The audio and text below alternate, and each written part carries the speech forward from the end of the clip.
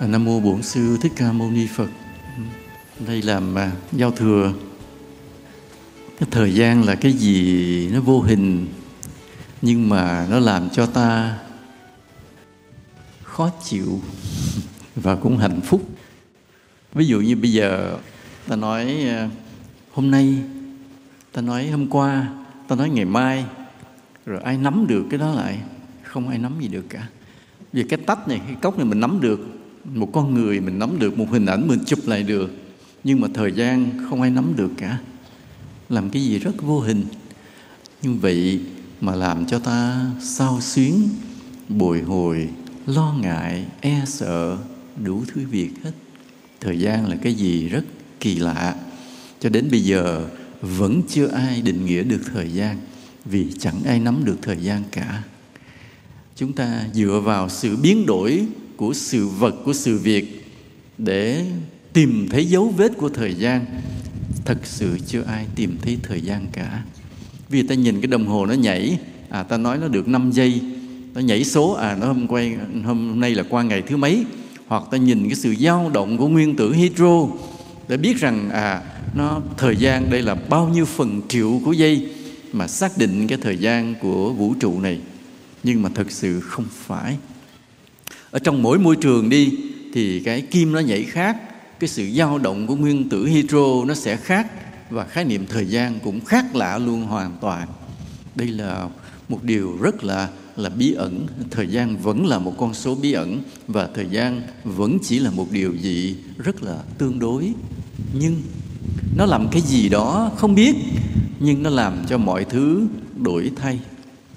Nó làm cho hè đến, thu lá rơi, xuân đông có tuyết phủ, và có mùa xuân làm cho chúng ta xao xuyến cõi lòng.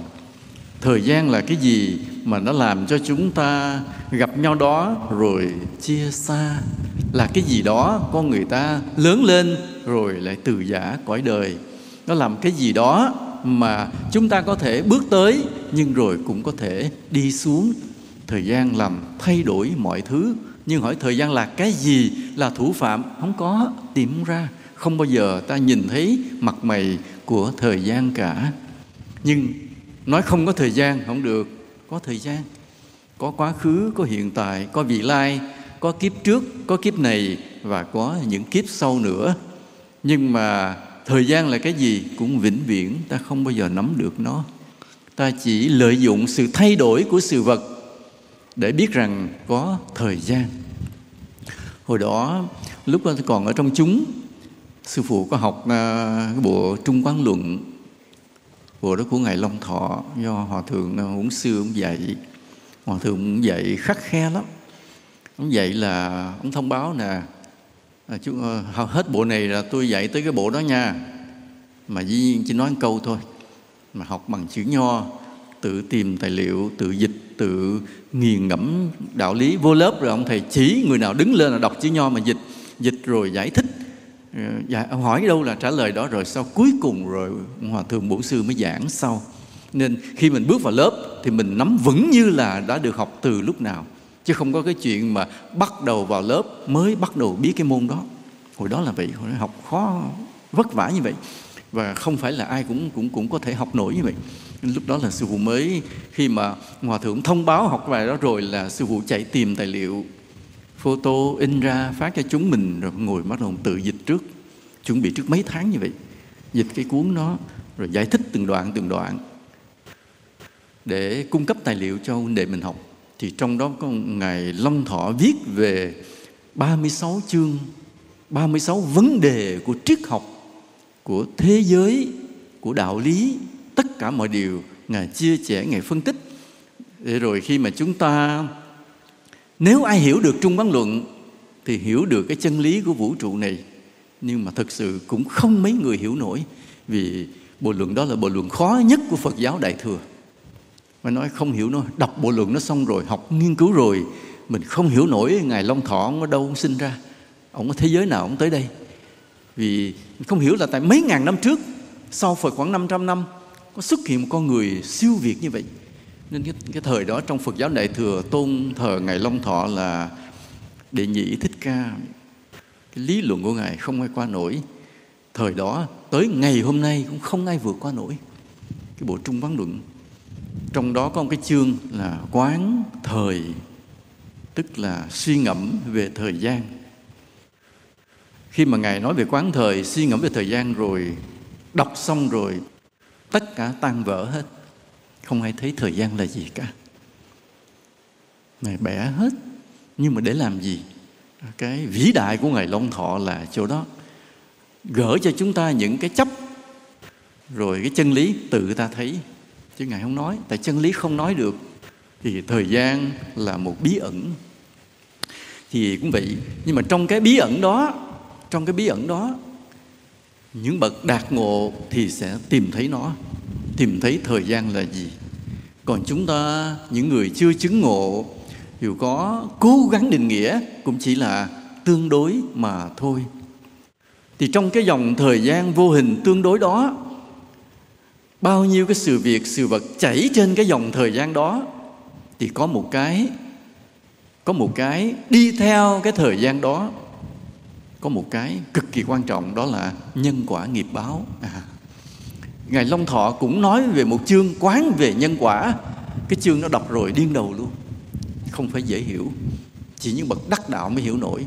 Mà cố gắng bằng cái ngôn ngữ để giải thích về luật nhân quả, thực sự là phải nói trên thế giới này không biết truyền nhân của Ngài Long Thọ còn được mấy người. Không thể nào nói là đứt luôn đó. Ngài tịch rồi có thể không còn ai hiểu.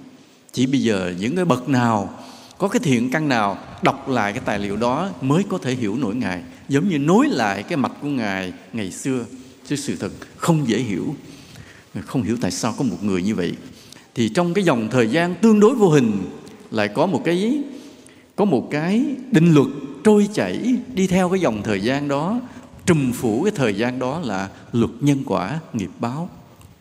Và luật nhân quả nghiệp báo, năm nay sư phụ cũng không dám nói theo cái lý luận của Ngài Long Thọ. Tại nói bằng cái lý luận Ngài Long Thọ ở đây chúng ta cũng không nắm nổi. Thôi chúng ta cứ trở lại cái tương đối là có quá khứ, có hiện tại, có vị lai. Trong quá khứ chúng ta đã tạo những nghiệp, duyên, phước gì đó. Rồi trong hiện tại chúng ta trả quả, chúng ta nhận quả. Rồi trong khi nhận quả báo cũ, chúng ta lại tạo cái duyên phước mới. Và cái dòng luân hồi, cái sức mạnh của nghiệp cứ đẩy ta đi trong luân hồi không dừng lại được. Ta không còn con đường chọn lựa. Nói như vậy thì việc mà ta tạo thiện thì sao? Đó, đây là cái chìa khóa để mở ra sự giải thoát. Chứ nếu ta không biết, cái chỗ này ta bị một người ngoại đạo hay một người nào không hiểu họ cật vấn, có khi ta không trả lời được. Nếu nói rằng ta gây nhân thì ta phải gặt quả, không biết nhân thiện hay nhân ác. Hễ người làm điều ác thì phải tái sinh để trả nghiệp. Đúng rồi. Cái người làm điều thiện phải tái sinh để hưởng phước. Đúng rồi. Thì đó đâu sai. Thì như vậy cứ phải tái sinh dù mình làm nghiệp thiện hay nghiệp ác. Và như vậy để giải thoát, đừng làm nghiệp thiện cũng đừng làm nghiệp ác. Nghe đúng không? Đó, chỗ này là chỗ chết người. Sai hoàn toàn, đừng vỗ tay. Đây là chỗ sai. Chỗ sai này biết bao nhiêu người tu thiền bị vướng vào chỗ này. Không làm thiện, không làm ác để đừng có nghiệp gì. Đây là một cái sai trầm trọng làm cho bao nhiêu người bị kẹt, bị vướng. Rồi đạo Phật suy tàn luôn vì cái lý luận này. Không làm thiện cũng không làm ác. Nhưng mà đó là hiểu sai về luật nhân quả. Nếu hiểu đúng về luật nhân quả, phải hiểu như thế này. Nhớ, sư phụ vừa nói điều này, mọi người lắng nghe, nghiền ngẫm và có thể trả lời cho những người họ cật vấn mình. Khi ta làm một điều ác thì ta thu hẹp cái sự chọn lựa trong cuộc sống mình lại. Đây là định nghĩa cực kỳ hàn lâm nha, cực kỳ trí tuệ, cực kỳ khó hiểu nhưng rất chuẩn xác.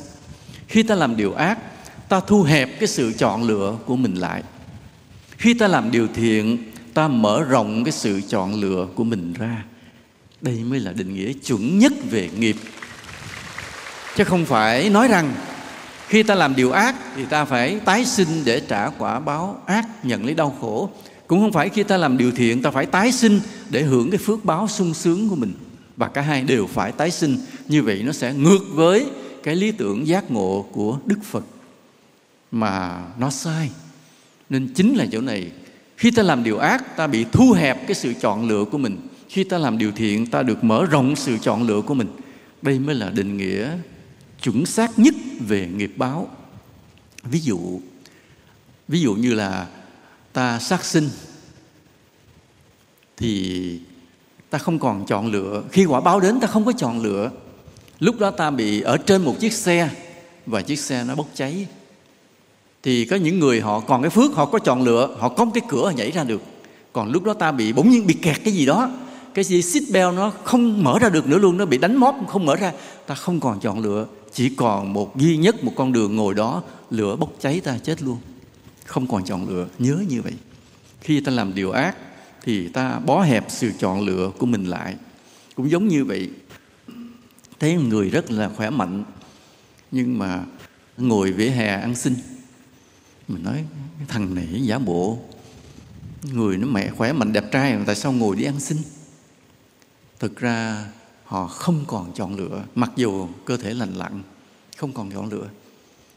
Bụng thì đói meo, không phải là lười biếng, cũng không phải là không muốn đi làm việc. Không ai nhận, tới đâu hỏi người ta cũng có lý do để từ chối.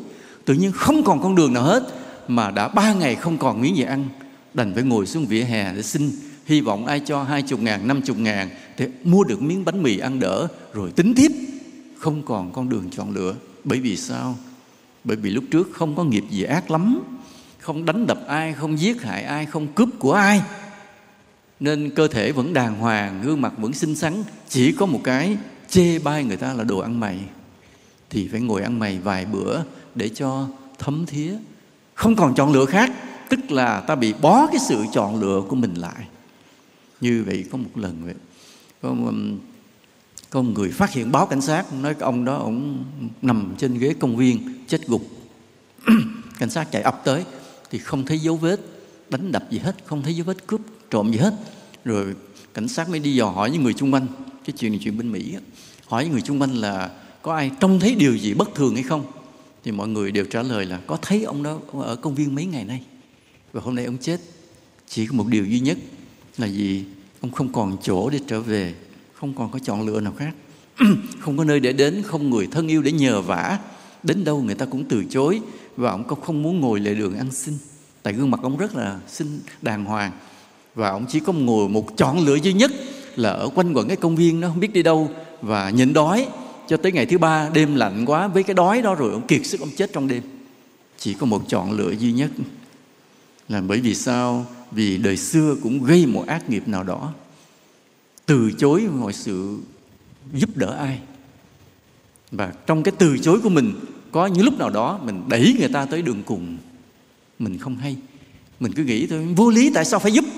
Nhưng không ngờ cái lần mà mình thấy vô lý, tại sao phải giúp người đó đó, không ngờ đẩy người ta vào cái chết. Và bây giờ mình ngồi trên công viên lạnh, không có cái gì ăn, không gì uống 3 ngày, và trời lạnh rồi gục chết trên cái đá luôn, không có chọn lựa khác. Hiểu như vậy, ta làm điều ác, ta bó hẹp sự chọn lựa của mình lại, không có chọn lựa, từ từ không còn chọn lựa nữa. Nghiệp nó bó ta lại, lần lần ta chỉ có một con đường để đi đến chỗ đau khổ mà thôi. Còn ví dụ ta còn 2-3 đường chọn lựa thì còn có phước. Còn có khi không còn chọn lựa nào nữa, còn một đường mà đi. Thì cũng vậy, ví dụ người có phước, họ bước vô một cửa hàng thì cũng hay giảng, họ lựa áo này, họ chỉ nhìn áo nào họ thích, chứ họ không cần nhìn giá tiền. Còn mình á, mình vô mình phải nhìn cái giá, cái giá này vừa túi mình mua được, áo kia mắc quá sợ. Còn người giàu họ không cần nhìn cái giá, cứ miễn cái nào vừa ý là mua, không ngại.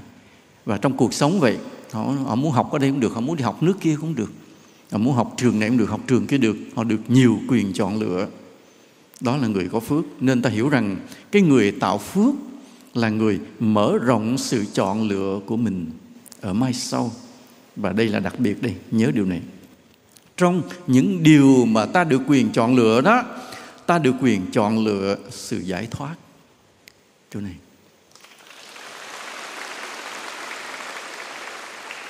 Đây mới là điều đặc biệt. Nghĩa là thay vì ta chọn lựa sự hưởng thụ phước báo, ta đã chọn lựa con đường tâm linh, thiền định, giác ngộ. Thì như vậy ta mới bị không kẹt cái câu mà người ta cật vấn, nói làm ác thì tái sinh để nhận quả báo khổ, làm thiện phải tái sinh để nhận quả báo sung sướng. Thì cứ phải tái sinh đâu có giải thoát nữa không? Định nghĩa đó sai. Định nghĩa về nghiệp đó sai hoàn toàn. Định nghĩa về nghiệp như thế chỉ dành cho những người sơ cơ, sơ đẳng, mới biết về đạo, mới học đạo mà thôi.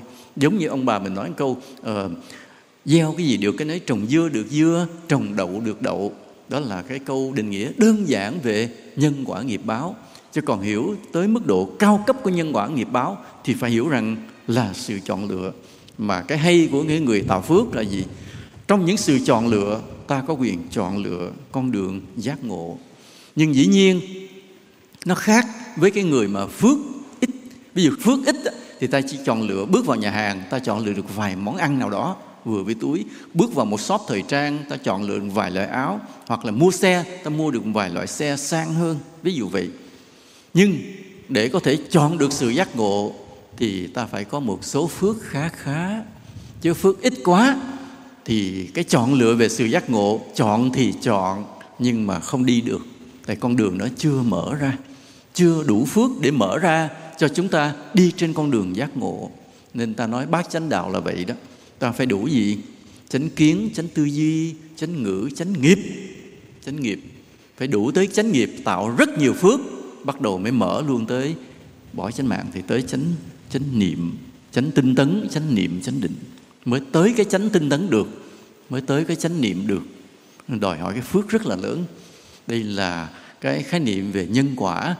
Chúng ta phải hiểu lại để xác tính con đường mình đi và để giải thích cho huynh đệ mà chưa hiểu.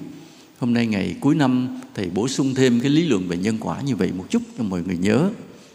Và cái đề tài hôm nay là nghiệm lại những gì ta mang đến cho kiếp này.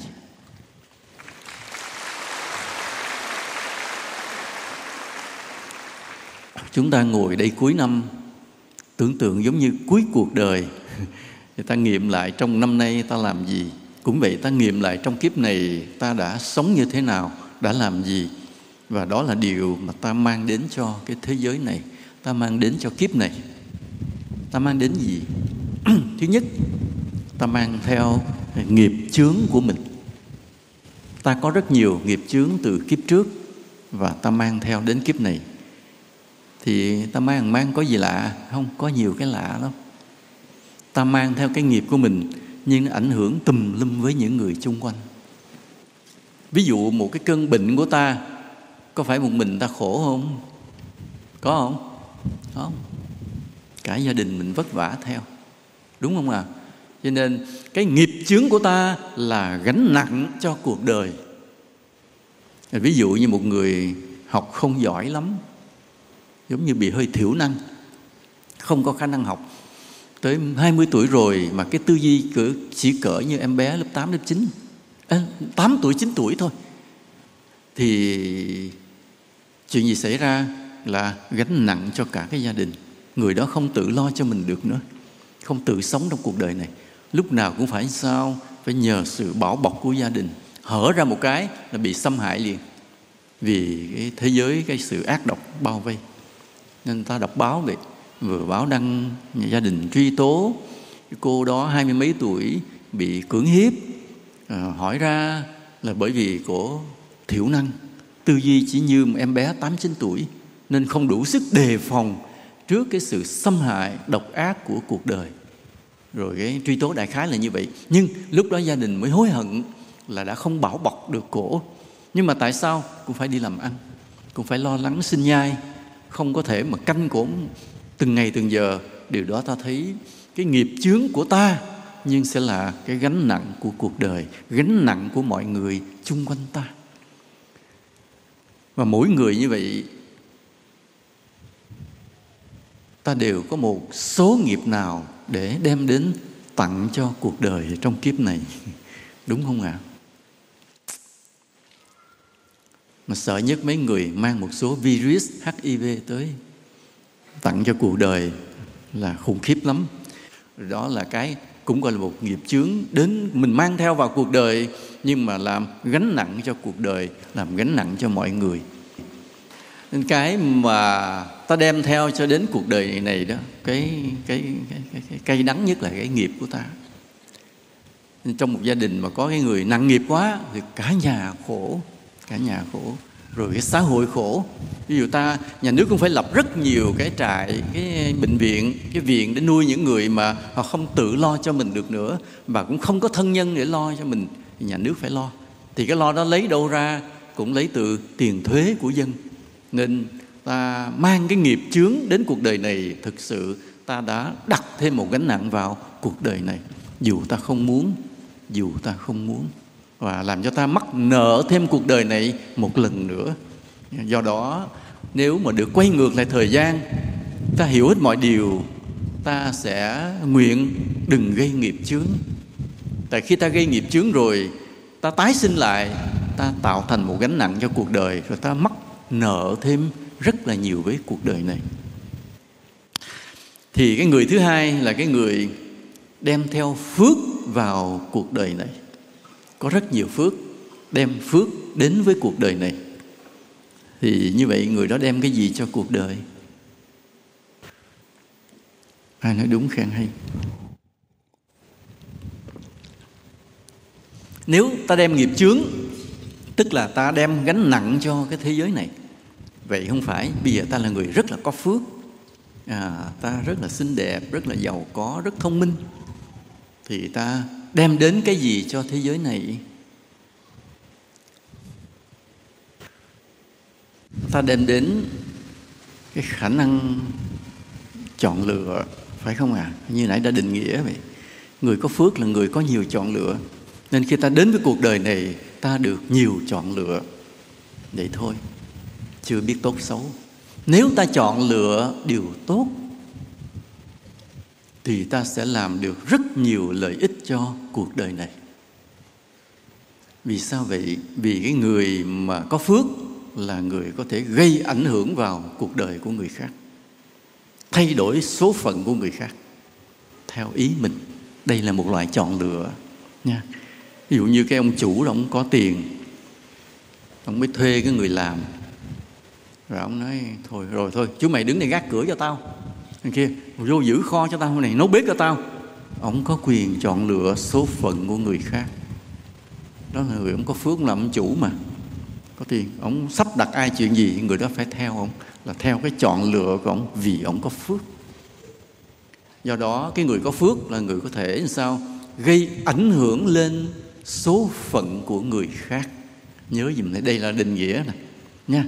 Đừng có nói cái người có phước là người giàu sang sung sướng, không có.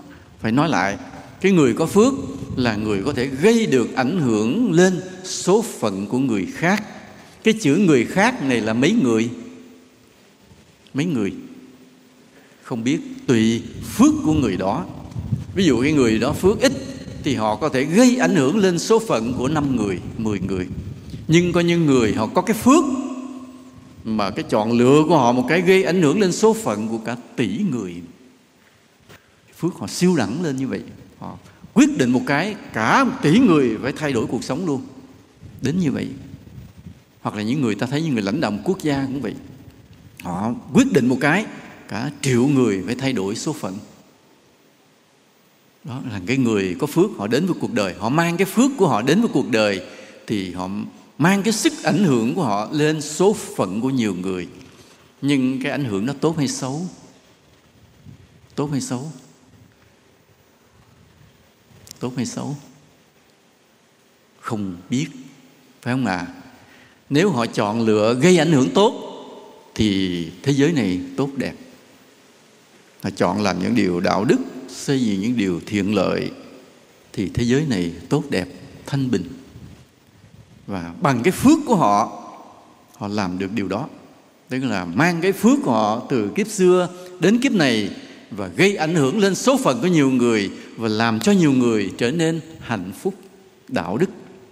Nhưng ngược lại, cũng có những người họ đã chọn con đường khác. Họ mang cái phước họ đến thế giới này họ gây ảnh hưởng lên số phận của nhiều người và đẩy nhiều người vào khốn cùng đau khổ. Thì dĩ nhiên kiếp sau họ mang tội, nhưng ta hiểu là như vậy. Khi một người đem cái phước của họ đến với cuộc đời là như vậy, có nhiều chọn lựa, chứ không phải là cứ đem đến sung sướng mà thôi. Trường hợp thứ ba là ta mang theo những tập khí xấu cần phải được gột rửa, tu dưỡng. Vì sinh ra rõ ràng nhìn lại không phải ai cũng đã tốt sẵn cả. Không phải ai cũng tốt sẵn.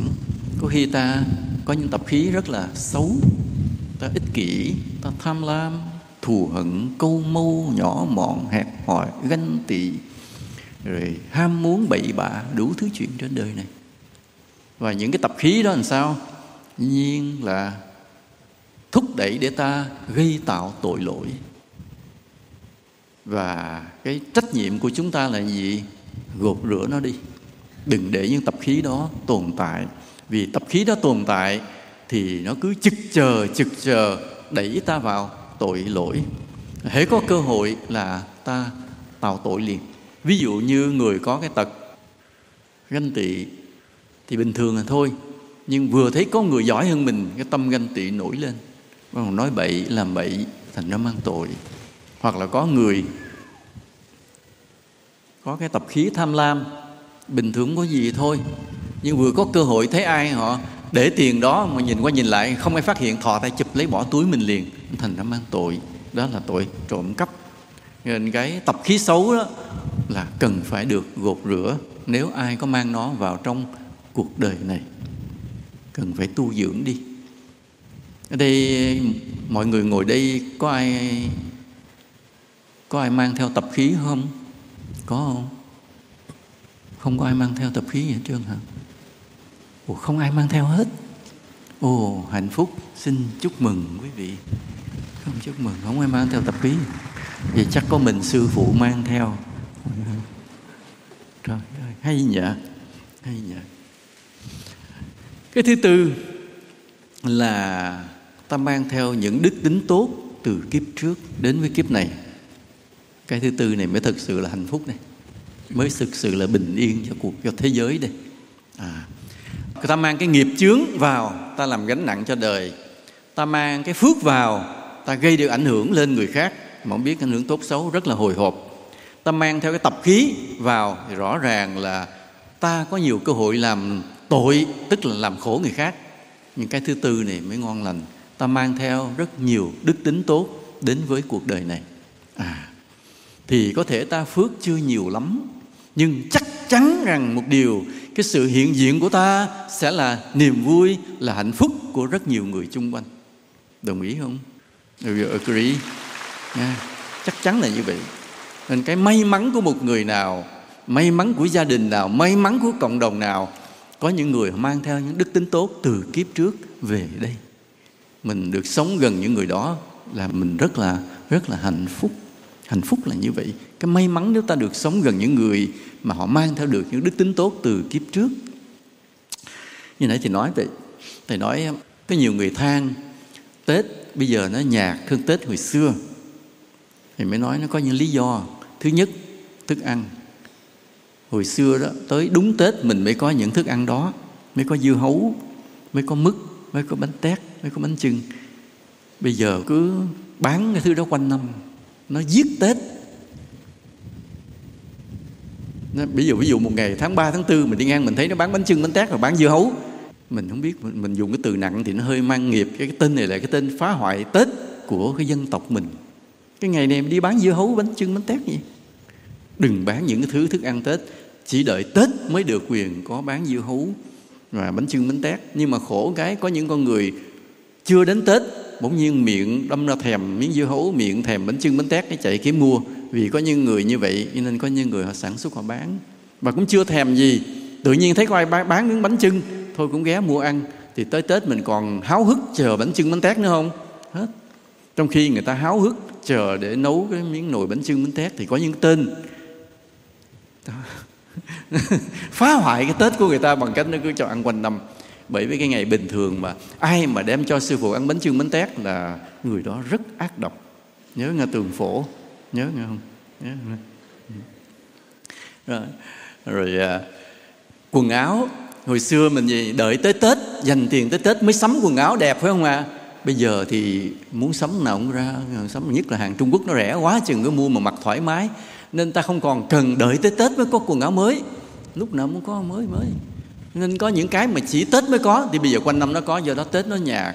Và đồng thời cái gì nữa, con nít hồi xưa á, đợi tới Tết để được lì xì của người lớn, cho nên ta trông tới Tết lắm mới có tiền. Bây giờ cái nhiều khi cha mẹ khá giả đó, con muốn lúc nào cái gì cũng sắm cho. Cái xã hội khá hồi xưa rất là nhiều, nên ta không còn đợi tới Tết nữa. Giờ muốn xin gì có nấy, mà giờ Tết lì xì nhiều khi nó còn không thèm nữa. Cái này cho ít tiền hơn ba mẹ nó cho mỗi ngày, không cần. Nên Tết hết quan trọng. Nên bây giờ vậy, nhưng mà Tết là một điều thiêng liêng, một cái di sản văn hóa rất là lớn của dân tộc. Mà cái quan trọng của Tết trong nhiều điều, nó có một cái là ta phải đem cho nhau niềm vui và hạnh phúc. Làm sao tạo cho nhau được niềm vui hạnh phúc, đó là Tết.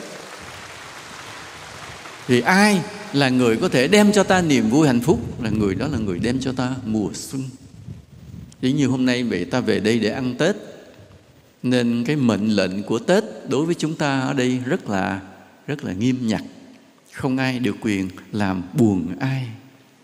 Đó là cái mệnh lệnh của Tết, không ai được quyền làm buồn ai. Và cái mệnh lệnh của Tết là gì?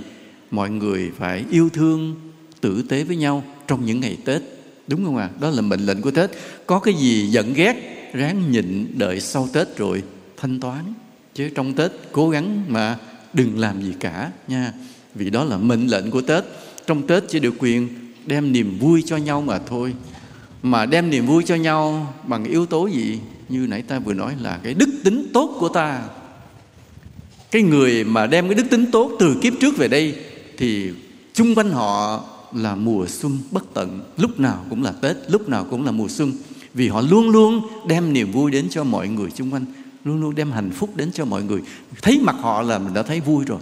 Đúng không ạ? Trên cuộc đời có những người mà mình nhìn thấy mặt mình đã thấy hạnh phúc rồi, chưa cần mà sống gần. Còn có những người mình nhìn thấy mặt là làm sao? Là đã chưa cần nói gì đã đau khổ rồi. Nhất là những người mà gặp mặt mình là mượn tiền, đau khổ vô cùng. Những người mà mình gặp mặt cái mình phải móc tiền mình đưa, người đó đau khổ vô cùng. Sư phụ cũng là một đối tượng mà rất nhiều người đau khổ, gặp mặt cái phải móc tiền đưa, rất là đau khổ. Không biết làm sao bây giờ. Nhưng mà cái số phận của sư phụ nó vậy, biết sao thôi, xin thông cảm nha. Rồi. Mà cái bây giờ ví dụ ta không biết mình có bao nhiêu đức tính tốt mình mang đến từ kiếp trước, nhưng thôi bây giờ ta bước vào mùa xuân thì cứ phải ráng sống cho tốt nha. Như là mình đã rất là đạo đức để đem được cái hạnh phúc, niềm vui cho nhau trong những ngày xuân như thế này. Nhưng biết đâu chính nhờ những ngày xuân như thế này, những ngày Tết thế này, ta cố gắng đem niềm vui cho nhau, cái nó có cái đà của đạo đức, ta sẽ cố gắng sống luôn cả năm rất là tử tế với mọi người. Đó, thầy vừa nói 4 cái điều mà ta mang từ kiếp trước đến kiếp này. Nhớ không ạ? Thứ nhất là gì? Nghiệp chướng đem đến đây làm gánh nặng cho đời. Thứ hai đem gì? Phước báo của ta đến đây để gây ảnh hưởng đến cho cuộc đời, đến số phận của người khác mà không biết gây tốt hay gây xấu. Thứ ba, ta đem đến những tập khí xấu mà phải gột rửa, vì chắc chắn là ta gây tạo tội lỗi. Thứ tư, ta đem theo những đức tính tốt nha, làm cho giúp cho cuộc đời này bớt tối tăm, làm cho mọi người xung quanh ta được thêm phần an vui, hạnh phúc. Đây còn mấy cái này nữa. Ta mang theo những tâm nguyện tư riêng. Có những tâm nguyện rất là riêng tư mà ta mang từ kiếp trước đến kiếp này. Và những tâm nguyện đó có khi tốt, có khi xấu. Ví dụ như có người kiếp trước gì đó thấy một chuyện gì đó, cái đứng thề kiếp sau cho con làm bác sĩ chữa bệnh cho người ta. Lúc đó thì hết học rồi, năm đó 40 mấy tuổi rồi, không còn cơ hội đi học.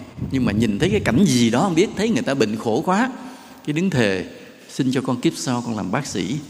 Rồi cái lời thề đó cộng thêm với nhiều việc làm phước, kiếp sau tự nhiên học chọn qua chọn lại, chọn ngành y khoa rồi thành bác sĩ thật. Tức là mình mang theo cái tâm nguyện riêng tư. Đó vậy. Nhưng có những người mang theo cái tâm nguyện riêng tư, nhiều khi nó riêng tư quá. Ví dụ như có người đó thề thế này: dù biển cạn non mòn anh vẫn yêu em mãi mãi. Đó là lời nguyện rất riêng tư, đúng không ạ? Ở đây có ai thề vậy không?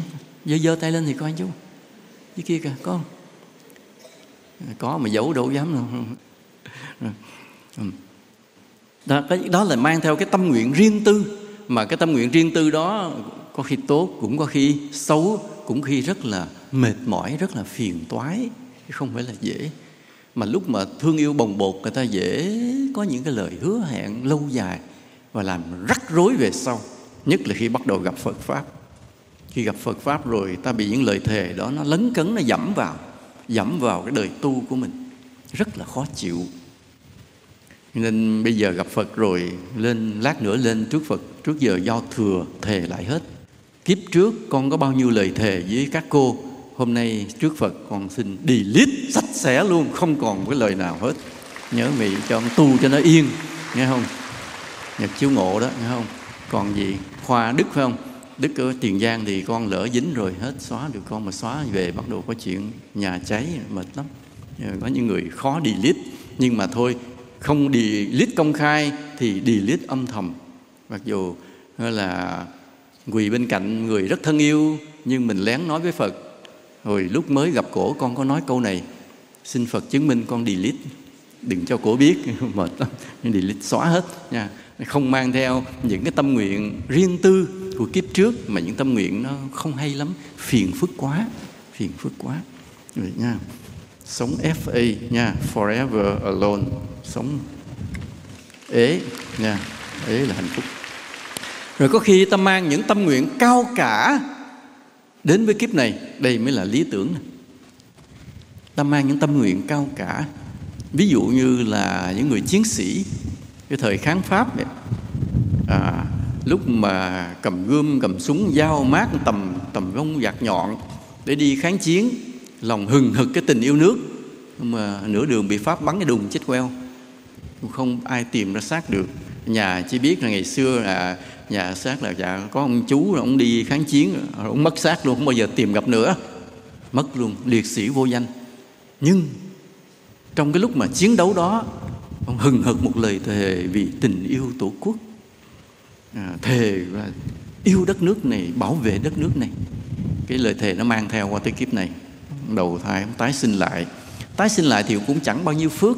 Tại lúc đi chiến đấu, đánh qua đánh lại vài trận bị bắn chết queo rồi, đâu có làm được gì đâu phước. Nên sinh ra cũng là con người rất bình thường, không có gì đặc biệt. Nhưng trong đầu thì rất lớn, trong đầu cái tình yêu nước, cái chí nguyện, cái nghĩ cái gì cũng lớn lao. Nhiều khi chỉ đi làm người công nhân, hoặc là nhiều khi chỉ làm anh bộ đội trở lại, nhưng trong tâm cái chí hướng rất là lớn.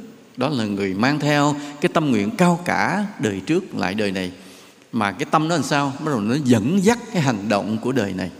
Thì cái người đó nhiều khi tuy cái phước họ ít, chức họ nhỏ, nhưng mà sống có lý tưởng, sống có tử tế.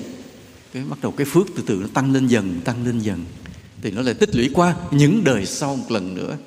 Nên những người mà mang theo cái tâm nguyện cao cả từ những đời trước là giống như họ gieo một cái hạt giống bí mật trong cái nội tâm sâu kín. Và cái tâm nguyện cao cả nó cứ dẫn họ đi mãi, hết kiếp này tới kiếp kia, hết kiếp này tới kiếp kia. Và họ cứ bước lên từ từ qua nhiều kiếp, thành ra một cái thân phận rất là lớn lao. Nên nhiều khi ví dụ ta thấy một cái ông đó ông là đại tướng, nhưng mà nếu suy ngược lại 50 kiếp trước, ông cũng là một người nông dân bình thường. Nhưng mà cái người nông dân đó có một lần vì nghĩa là chống đối sự bất công đã phát một lời thề, lúc nào cũng chở che cho cái người thế cô, lúc nào cũng bảo vệ, bảo bọc cái cộng đồng của mình. Mà phải 50 kiếp như vậy, lên dần dần. Kiếp thứ 50 là một vị đại tướng anh hùng hiển hách, là bởi vì mang theo cái tâm nguyện cao cả từ những đời trước. Nếu chúng ta đây cũng vậy, nếu như người đang ngồi đây mà ta mang được những tâm nguyện cao cả từ những đời trước, thì ta cứ tin rằng thế này, cái nghiệp của mình cứ tiến lên dần hết kiếp này tới kiếp khác. Nhưng cái quan trọng là ta có mang được cái tâm nguyện cao cả đi theo hay không? Có mang được hay không? Mang được hay không? Có mang được không? Không biết. Nhưng từ đây phải đem theo qua những kiếp sau. Từ đây phải định hướng cái cuộc đời của mình cho những kiếp sau. Định được không? Định được không? Cái may mắn cho những con người đang ngồi đây là yes, được. Vì sao vậy? Vì đến với Phật Pháp, Phật cho ta cả cái bầu trời đạo lý mênh mông. Bao nhiêu cái lý tưởng, ước mơ cao đẹp nhất của cái vũ trụ này đều gói gọn trong Phật Pháp. Và cái gói đó Phật gửi vào tim ta. Cho nên ta có đủ cái đạo lý để có thể tạo nên những cái tâm nguyện cao cả từ kiếp này đi đến những kiếp sau mãi mãi, nhờ ơn của Phật của mình. Nha. Chứ trên cuộc đời này, ta đi qua cuộc đời này, we cross paths with, ta gặp ngang biết bao nhiêu người đi qua cuộc đời ta. Ta cũng đi qua biết bao nhiêu cuộc đời của người khác. Nhưng có ai cho ta những đạo lý cao thượng đâu, phải không ạ? Cho ta một chút nợ nần, một chút duyên nghiệp, một chút ý kiến, đôi khi một chút sân si, đôi khi một chút phiền toái, đôi khi một chút vướng bận.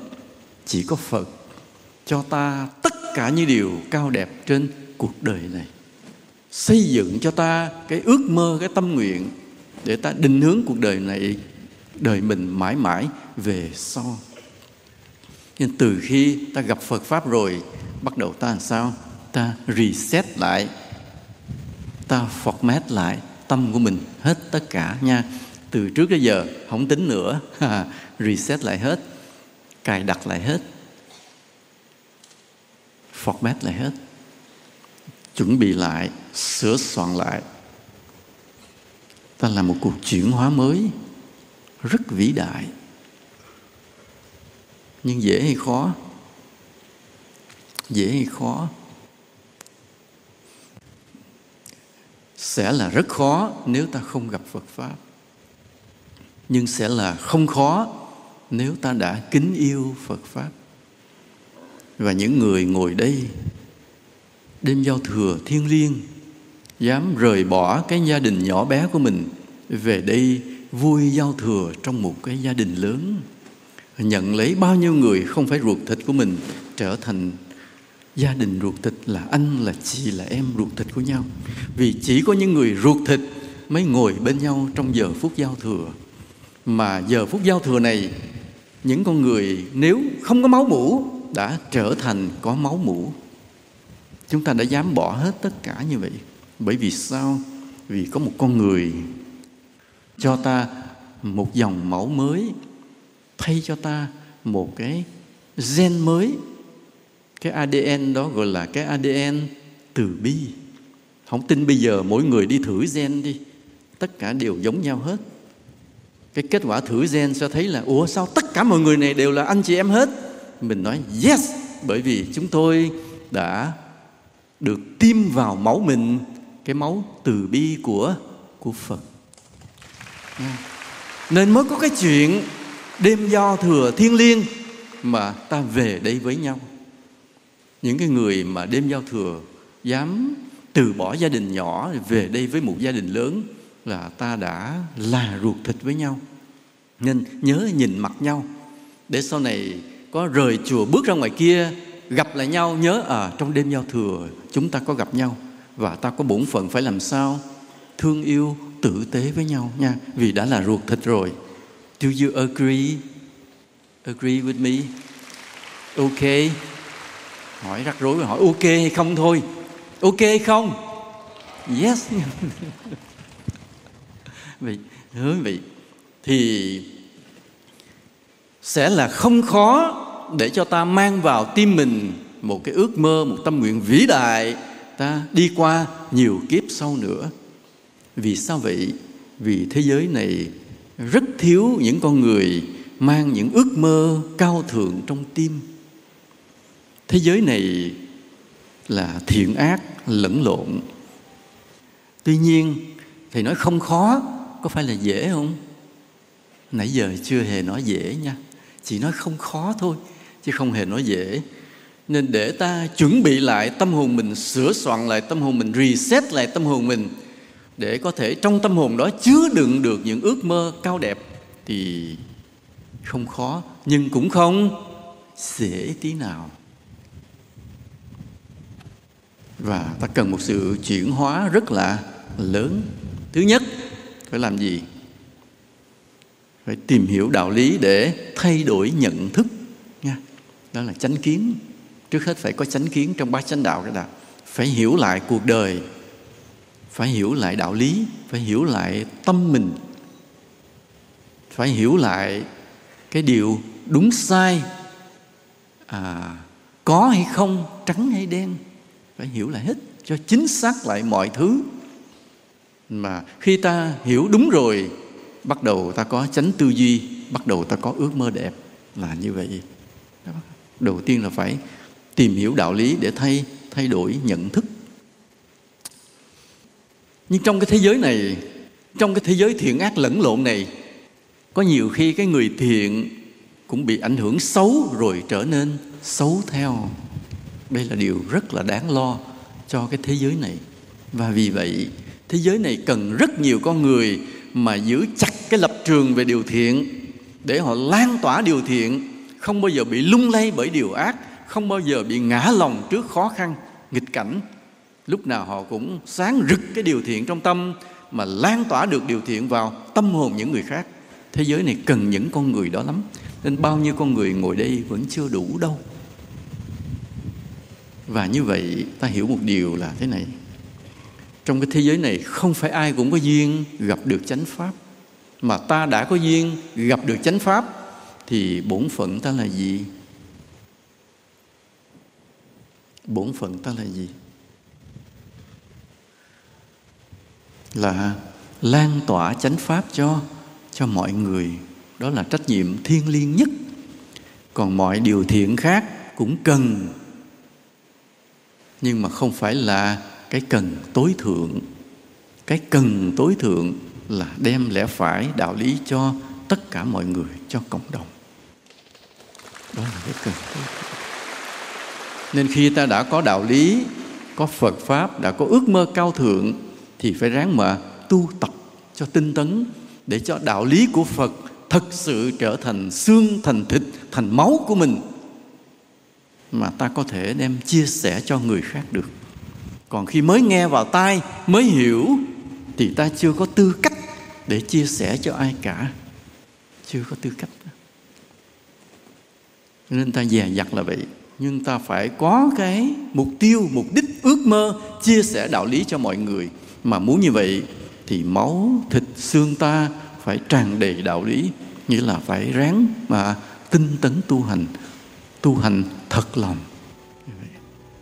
Ta sẽ mang gì đến năm sau, để không còn đó những lo âu, để không còn những điều sai trái, để một năm dài bớt khổ đau. Ta sẽ mang gì cho kiếp sau, xin mang Phật Pháp đến cho nhau, gói trong một khối tình thương lớn, hẹn ước cùng nhau đi rất lâu. Nam mô Bổn Sư Thích Ca Mâu Ni Phật.